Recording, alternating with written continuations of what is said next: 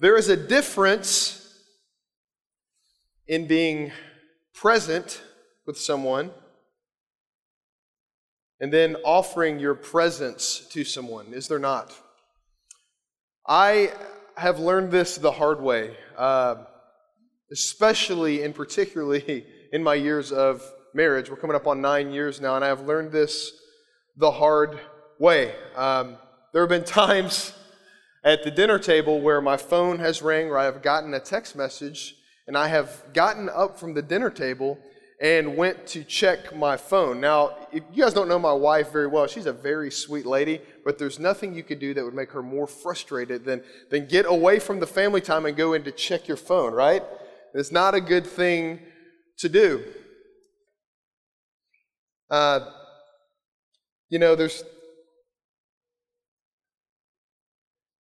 It's really been easy for me to consider other things more important than the people right in front of me. And so this text that I read today about Acts chapter 4 has really struck my heart. And ultimately what I've realized, whenever I am unable to be present and offer my presence to other people, like full presence, not like checking your cell phone whenever you're at the doctor's appointment and like you're afraid of being by yourself, you know what I mean? So you just pull out your phone when you're sitting there. Anybody guilty of that? You just do that, you're alone, you're like, I'm going to pull my phone out. It's just what I'm going to do. There's a great thing that I've realized whenever I'm uncomfortable or awkward offering my presence to people is that really it's not an issue between me and that person. It's an issue between me and God. Because whenever I'm unable to offer my presence to other people, it's probably because I'm not very good at offering my presence and receiving God's presence for myself.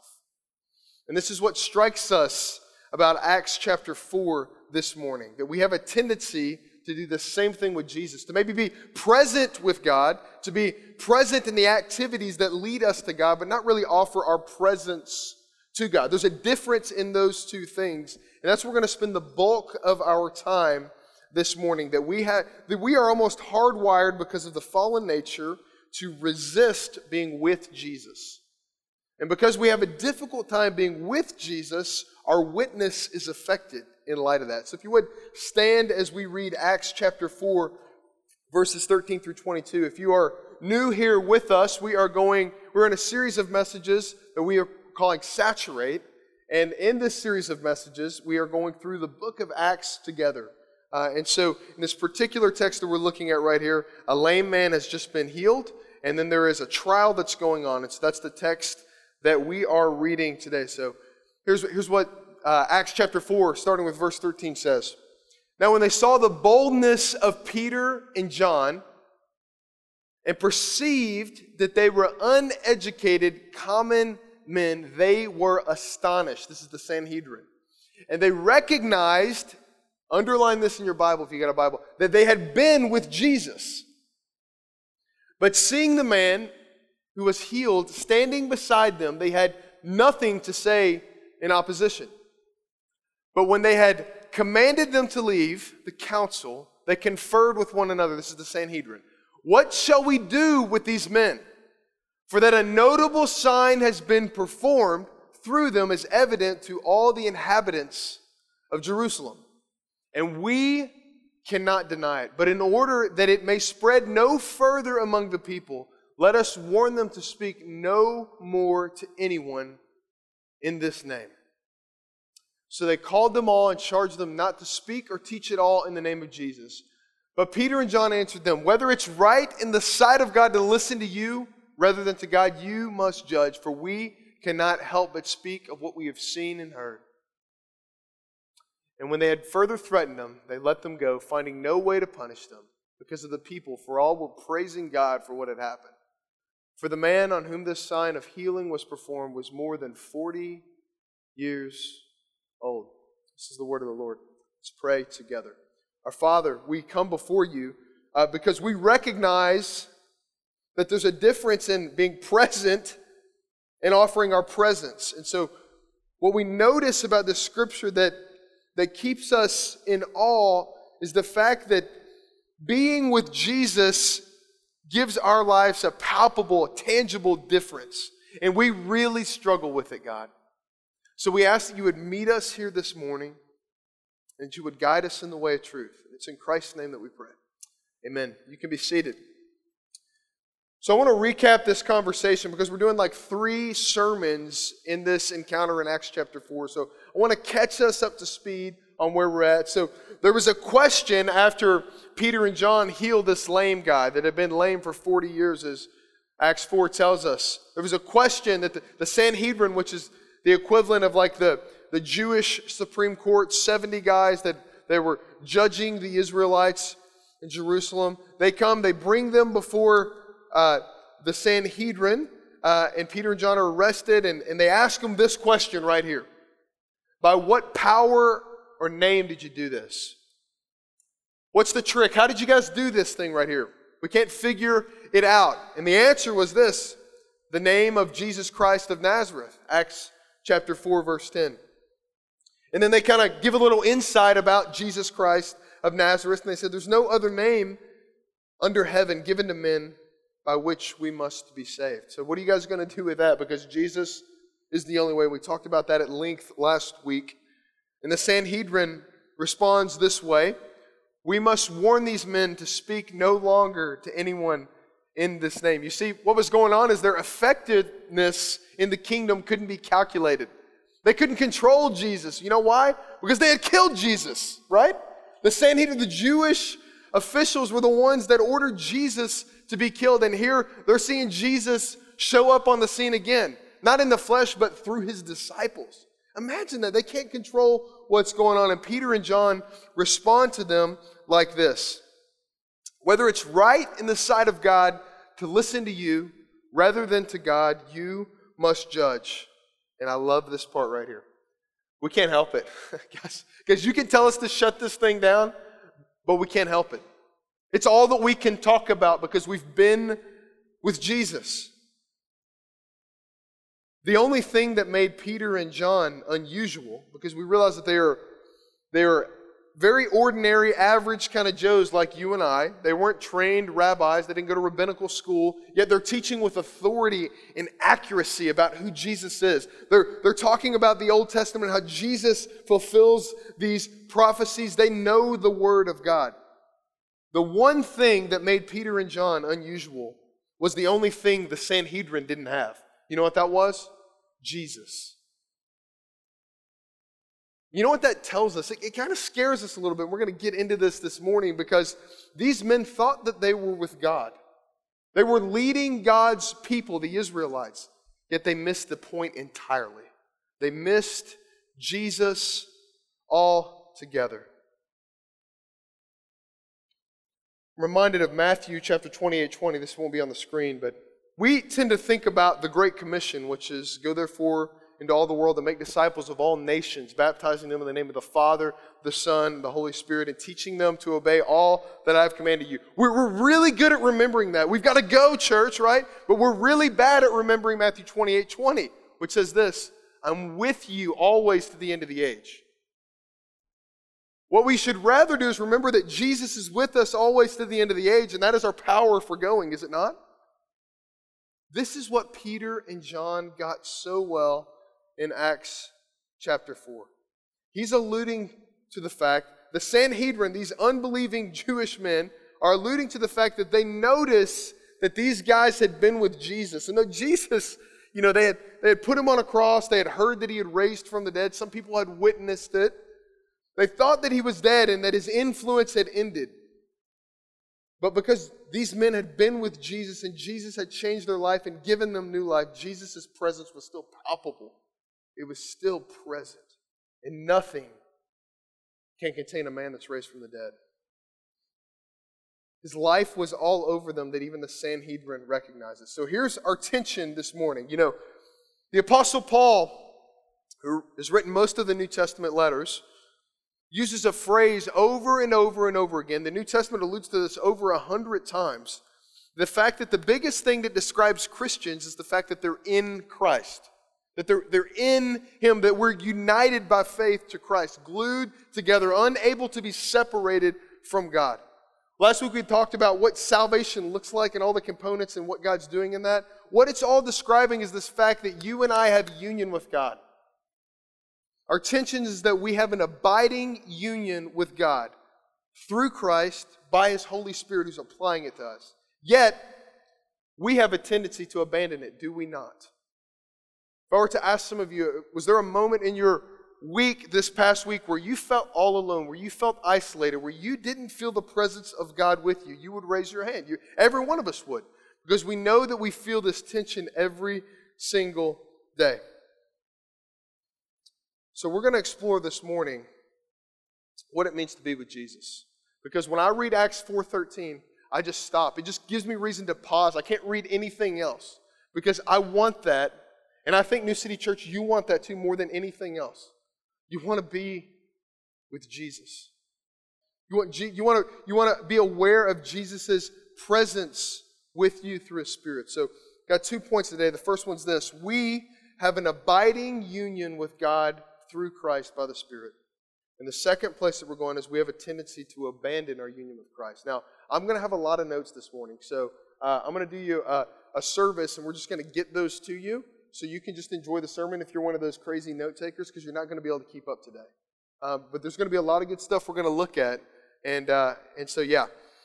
So the disciples are glued to Jesus. That's who we are. That is our that is the way the Scriptures describe us. And the Scriptures use a lot of different pictures to describe our union with Christ. I don't know if you've noticed them before, but Paul talks about this idea that it's like a building whose foundation is Jesus, so everything kind of relies on the foundation.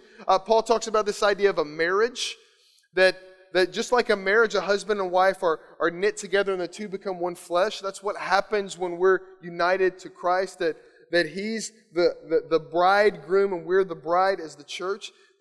The Scriptures talk about this idea of the head and the body, that Christ is the head and we are the body of Christ. There's this idea of federal headship where we all fell in Adam, but we all who have faith in Christ are risen with Christ because we have faith in Him.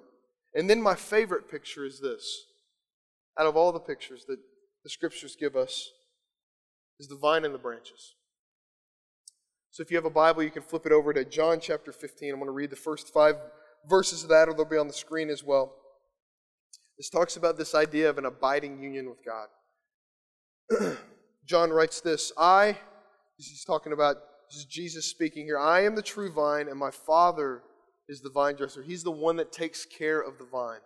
Every branch in me that does not bear fruit, He takes it away. And every branch that does bear fruit, He prunes, that it may bear more fruit. Already you are clean because of the word that I have spoken to you.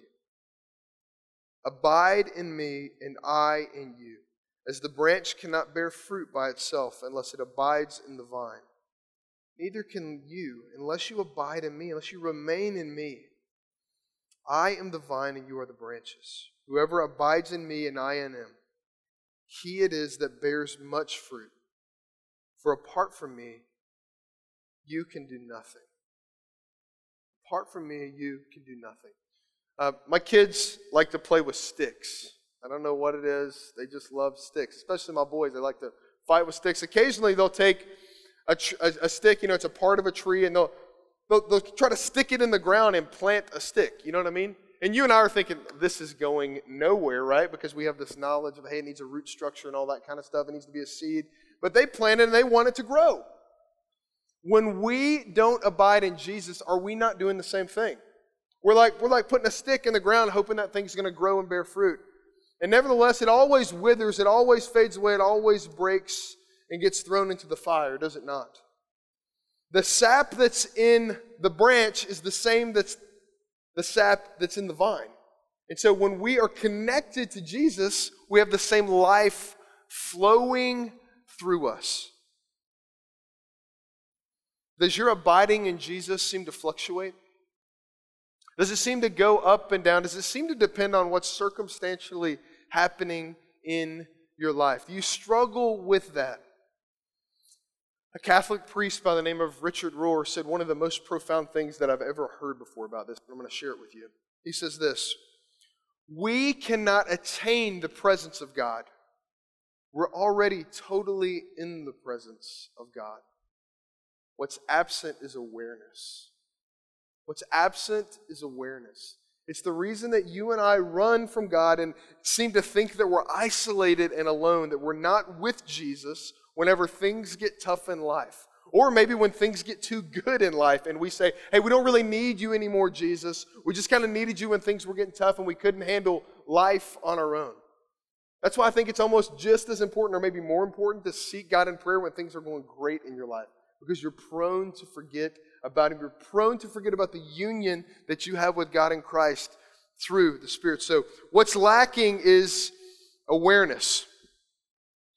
Well, what seemed to be so evident in Acts chapter 4 with Peter and John is they were very aware of the fact that God's presence was with them, that He was going with them to the end of the age, and He was the one that was advancing this mission of people coming to Jesus and bowing their knee and leaving their self-salvation projects. They seemed to be very aware of that. I want to share just briefly 5 layers of our unity in Christ, and just let these wash over you. Because I think a lot of times we think about union with Christ, it's like, oh yeah, I'm supposed to get that.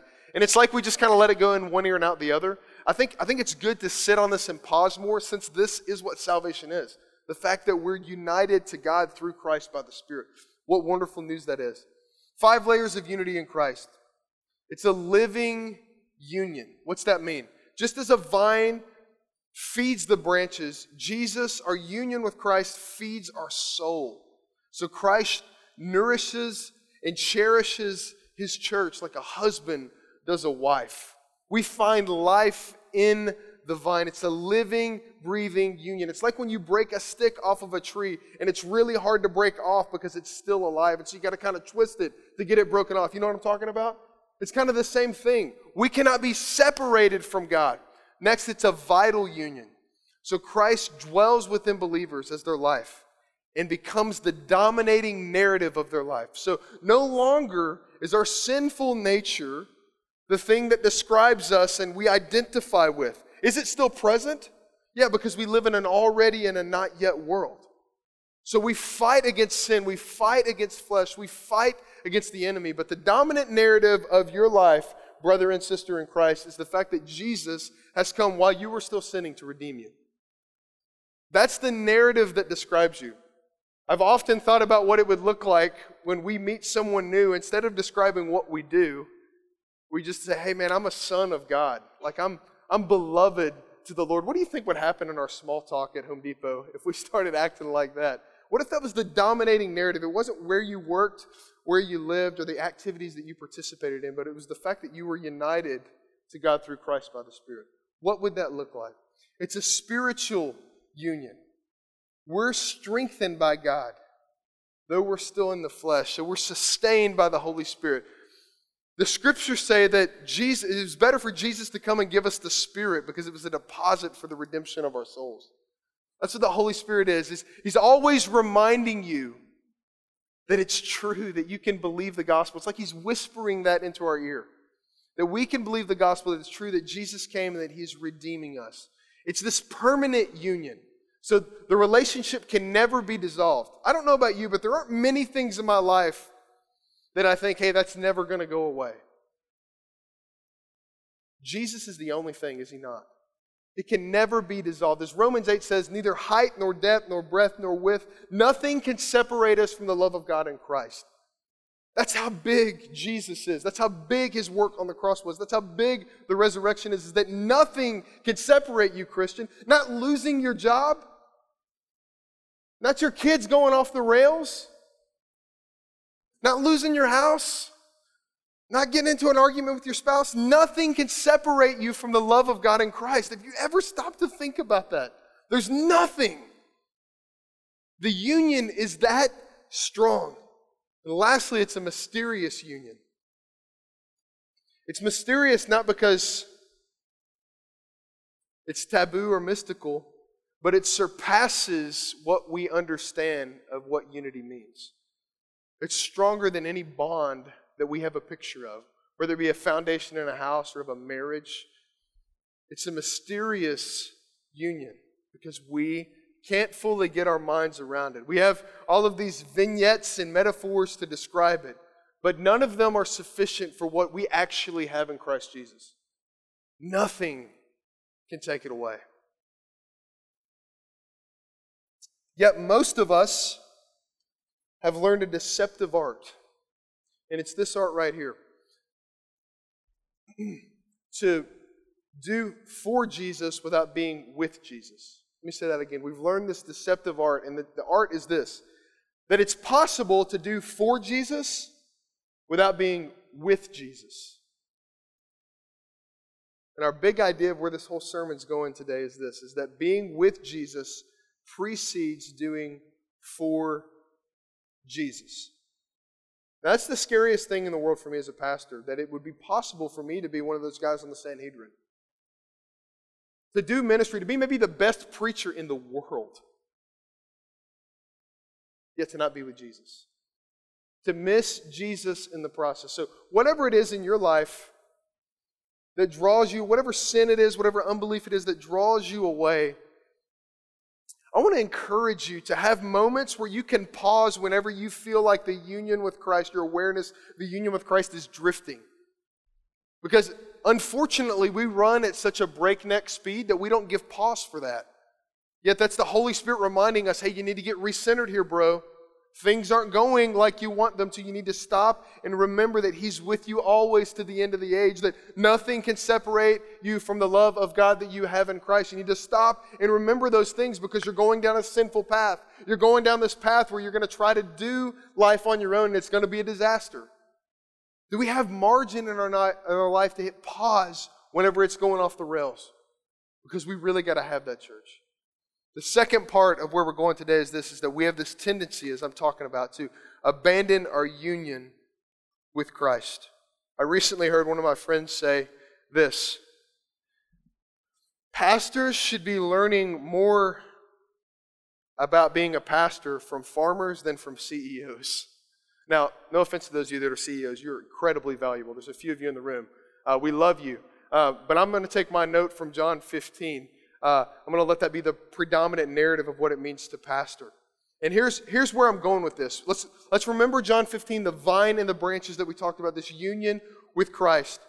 We're tempted to think that there are some seasons of life that are unnecessary for our spiritual growth, are we not? We're tempted to think that there are things that we can do without in our union with Christ. There are things that God could do differently to make us who we are going to be in Christ. We're tempted to think that the story of Job, we're going to look at that briefly, the story of Job, that we could have really done without that. Job, there's something that Job, we don't understand that there's something that Job had to gain in his knowledge and awareness of God that he could not gain apart from all the loss that he experienced. Every season of abiding is necessary for the fruit that you will bear. Every single season. None of it wasted. None of it at all. So think about the springtime. You know, if we're going off this Richard Rohr quote, which I think is very biblical, that our awareness of God's presence is what's lacking. In the springtime, the awareness of God's presence is budding, is it not? It's like you sense that God is near and you want more and more of Him. Just like in the springtime, we have those cold snaps that come back and we're like, hey, can't you just go away for the rest of the year? Can't summertime just come on? That's what it feels like spiritually in the springtime. Or think about the summertime. The awareness of God's presence is in full bloom, just like the flowers of the field are so beautiful. We seem to see God in everything. Every corner we turn around is this divine appointment. It's this beautiful thing. We've been there before. We've been on the mountaintop, have we not? It's so good to be there, and we do everything that we can to stay on that mountaintop. But time and time again, you know what God does? He blows that mountain up, doesn't He? Think about the spiritual fall. The awareness of God's presence begins to wane. And we begin to become fearful, don't we? We begin to say, God, what are you doing? Why are you taking this away from me? Why do things seem to not be going as well as they were in the summer? And then in the winter, the awareness of God's presence isn't visible to us. Some of you are in the spiritual winter right now, even though it's the middle of summer in Atlanta. You're in the spiritual winter where the awareness of God's presence isn't very visible to you. So what do you do in those seasons? Everything in us says to run away and hide, doesn't it? Isolate yourself. That's the way out. Just don't let anybody in. The problem is the way that we grow is that we are reminded of the gospel in the community called the church. God calls us to commit to His people, because there's going to be a season when you can't stand on your own. And actually, that's every day of our life, because it's Jesus that sustains us. I'm reminded of Job, like we were talking about earlier. Job has lost everything. He's lost his family, his fortune, and he is at the end of the rope. And he's got these 3 friends that just can't seem to keep their mouths shut, right? They just keep opening their mouth. And it's discouraging and discouraging and discouraging, and it seems like there's no hope. And then Job responds like this in chapter 13, where he's really at the end of the rope, and he says this. He fluctuates between seeing light and hoping in God and thinking that he's alone. And he says this in 13:15, though he slay me, I will hope in him. Though he slay me. It is the Lord. But make no error here. It is the Lord that's slaying me, is what he's saying. It's the Lord, sovereign Lord of the world seems to see this fit for my life. He's slaying me. Yet he's the only thing I got to hope in. He's slaying me for my good and his glory. Then he goes on to say this a few verses later. Why do you hide your face from me, God? Why do you count me as an enemy? Some of you right now are in the winter time of the soul, and you feel like God is against you because He's allowing these things to happen. You can't see the full picture. It's mysterious what God's doing and how He's uniting us to Him. How He's taking us into these deep levels of darkness so the light will be more clear when we see it. The promise that we have is that He won't let us go. And that is better than any promise that we can manufacture on our own. He will never let you go. Some of your families are so destroyed, yet He will never let you go. He's the good Father that you've never had before. He will never let us go. And the tendency is to fight through the winter and to do for God without being with God. And you eventually come to the end of your rope and you can't handle it anymore. So what do we do? Jesus calls us to have a merry heart in a Martha world. Let's read this and then we'll close it out. Luke chapter 10, verses 38 through 42. There's this encounter that Jesus has with these 2 women of Bethany that have this brother named Lazarus that Jesus is good friends with all of them. They've been so hospitable to Him when He's been around Jerusalem, and He's stayed at their house many times. And this is one of those journeys Jesus was taking. He was going to stay over in Bethany. And the scriptures say this, starting in verse 38. Now as they went on their way, Jesus entered a village. And a woman named Martha welcomed Him into her house. And she had a sister called Mary who sat at the Lord's feet and listened to His teaching. But Martha was distracted with much serving. Do you hear that? Distracted with much serving. We seem to think that we're in our best place when we're serving. Well, it's possible to be distracted in your serving. It's possible to be distracted from being with Jesus because you're doing for Jesus. So what's that mean? Some of you, to be with Jesus, you need to stop doing so much. That's crazy. That's a dangerous thing for a pastor to say too, right? Of a church plant. But that could be true for you. Let's keep going. And she went up to Him and said, Lord, do you not care that my sister has left me to serve alone? Tell her then to help me. Jesus rebukes her. What's He say? Martha, Martha, you are anxious and troubled about many things. But one thing is necessary. One thing. Mary has chosen the good portion, which will not be taken away from her. See, Martha's not a bad person. I'm not trying to pit Martha and say, you guys need to be more like Mary and less like Martha. I'm not saying that. I'm just saying it's easy to get it mixed up. It's easy to miss Jesus in the middle of ministry. It's easy to miss Jesus in the middle of being a disciple. It's easy to miss Jesus. So what's Mary's priority? Mary finds her identity in being. So how do we know this? Well, she's eager to sit with Jesus. She doesn't have this agenda. Sure, there's dishes in the sink, but Jesus is in the living room. How could I go to the kitchen, right? Jesus is there. So she takes advantage of the opportunity. Jesus' presence seems to be her highest priority. Now, if let's just say Mary was actively doing something around the house, I'd be more than willing to bet that Mary wouldn't be anxious about her doing because she's in a place of deep rest because her being is found in Jesus. I'm just willing to bet that. We don't see that in this narrative, but I'm just willing to put my money on that. Now, what about Martha's priorities? Martha finds her identity in doing. So she's busy doing for God. She's active, yet she's empty. It's possible to be active in Christ and empty because you're not in Christ. She's tied up in comparison and unable to enjoy Jesus in the moment. Church, we have to learn to sit at the feet of Jesus with nothing more to offer than an attentive heart. Because if we cannot do that, nothing that we do actually carries any weight at all. What's it look like for you to attentively sit at the feet of Jesus during this season of your life? To be with Jesus. After all, that was the most noticeable thing about Peter and John. That they had been with Jesus. That Jesus had come to them and they had this loving union with Jesus. So very practically, I just want to give you some diagnostic indicators of what this might look like in your life.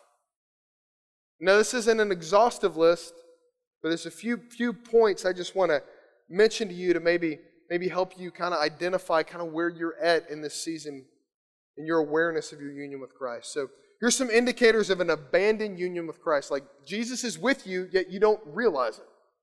You don't acknowledge it. You don't pursue it. You have suppressed emotion and anxiety, and you have no time to process it. Anxiety is going to come up in your life. But the one who sits at the feet of Jesus makes a little margin to process it. We don't run away from it. We process it. We let Jesus deal with it. Your fellowship and your worship seem to be burdensome. It's really an effort to be around God's people because you're so busy trying to keep yourself buttoned up. You've not let people really know you. Other sin is more readily apparent than your own. So when you get into conflict, you're real quick to see the speck in your brother or sister's eye, yet the plank is still hanging out of your own eye, as Jesus says in Matthew 7. So you're real quick to see their sin instead of your own. You often have fear about the future. The future cripples you. It paralyzes you. The unknown keeps you awake at night. You feel threatened by the success of others and terrified about your own future. You feel like if they're succeeding, there's no way that I could succeed like that. And lastly, comparison often robs you of joy. You just seem to be noticing everyone else and not able to sit with Jesus. So what are some indicators of an abiding union with Christ? Maybe things that we ought to hope for and pray for in our own life. You have no need to fix others because you realize you're loved by God and therefore can be loving to others. You see, it's impossible for us to love other people unless we allow God to love us. Unless we receive the love that God gives to us in Christ. How could we ever be unconditionally loving to other people? We cannot give away something that we don't have. That's called bankruptcy, right? We can't do that. We can't live in spiritual bankruptcy. You are not hurried and have margin to be fully present with God and other people. I love this right here. This is what I thought about more than anything as I was writing this. You catch yourself lingering with God and others in fellowship with no agenda. You just catch yourself just lingering over the Word. Maybe another cup of coffee as I'm reading the Bible this morning. Maybe I'll stay after small group a little bit longer. Maybe I'll go invite someone to dinner that I haven't seen in a while just to be in their company. You catch yourself lingering. You're not afraid to confess sin to God and others because of your deep security in Christ. You're free to be a sinner because God's grace is so much greater than your sin. Remember Romans 5:20, where sin abounds, grace abounds all the more. That seems to be true in your heart. And lastly, you're not threatened by living a seemingly obscure life before others because you are known by God. That's your narrative. God knows me, God loves me, I'm free to be obscure. That would be our narrative. There's a guy that I know that I don't know because he lived 325 years ago that I've read a lot about that wrestled deeply with this. His name? Nicholas Herman. Nicholas Herman became a a monk in Paris, France, 325 years ago. You might know him by his name in the monastery, Brother Lawrence. Brother Lawrence wrestled deeply with this, and the thing that he discovered as he wrestled with this was that experiencing God's presence should happen everywhere. That it's not, we shouldn't just hope for that when we're on the mountaintop spiritually, but that we could experience that everywhere. So I want to read a quote to you by him as we close this thing out. And this was written about, Brother Lawrence didn't write this was written about Brother Lawrence, okay? That we should establish ourselves in a sense of God's presence by continually conversing with Him. That it was a shameful thing for him to quit the conversation. That no matter what was happening, how could he walk away from his conversation with God? Because prayer, you know what it does? It draws us into the awareness of God's presence with us. That's what prayer does for us. He goes on to say this, the time of business does not differ with me from the time of prayer. And then the noise and clatter of my kitchen. You see, he was a chef. He worked in the kitchen. He washed the dishes and he repaired sandals. That was his job in the monastery. He said, hey, look, there's a lot of noise. There's a lot of clatter in my kitchen. And several people are asking at the same time for different things. But he says this, I possess God in as great tranquility as if I were on my knees. Don't you long for that, church? What would that be like? To be driving down the road knowing that Jesus is not your co-pilot, but He's inside of you. To be walking down the street and understanding that Jesus is living inside of you, no matter what the situation. Church, that's our prayer this morning, and that's the invitation that God gives us, that He's with us. And this isn't something we just hope for occasionally. This is something that we can experience and we should fight for every single day. Let's pray. Our Father, we thank You for the gift of unity with You through Jesus by the Spirit. God, I pray that we would fight well for joy that we have in Christ. That we would not settle for lesser things. That we wouldn't settle to feel separated and isolated. But in those moments that we would use all means and resources available to us to discover the awareness, our awareness of Your presence with us. I pray for those in here right now that are going through that long, dark night of the soul. They're in that spiritual winter right now. And they're terrified and alone, and it took everything within them just to come to worship this morning. God, I pray that You would wrap them in Your love this morning through Your people and through Your word, and that a flood of good news would be poured into their soul. Jesus, we love You. It's in Your name we pray. Amen.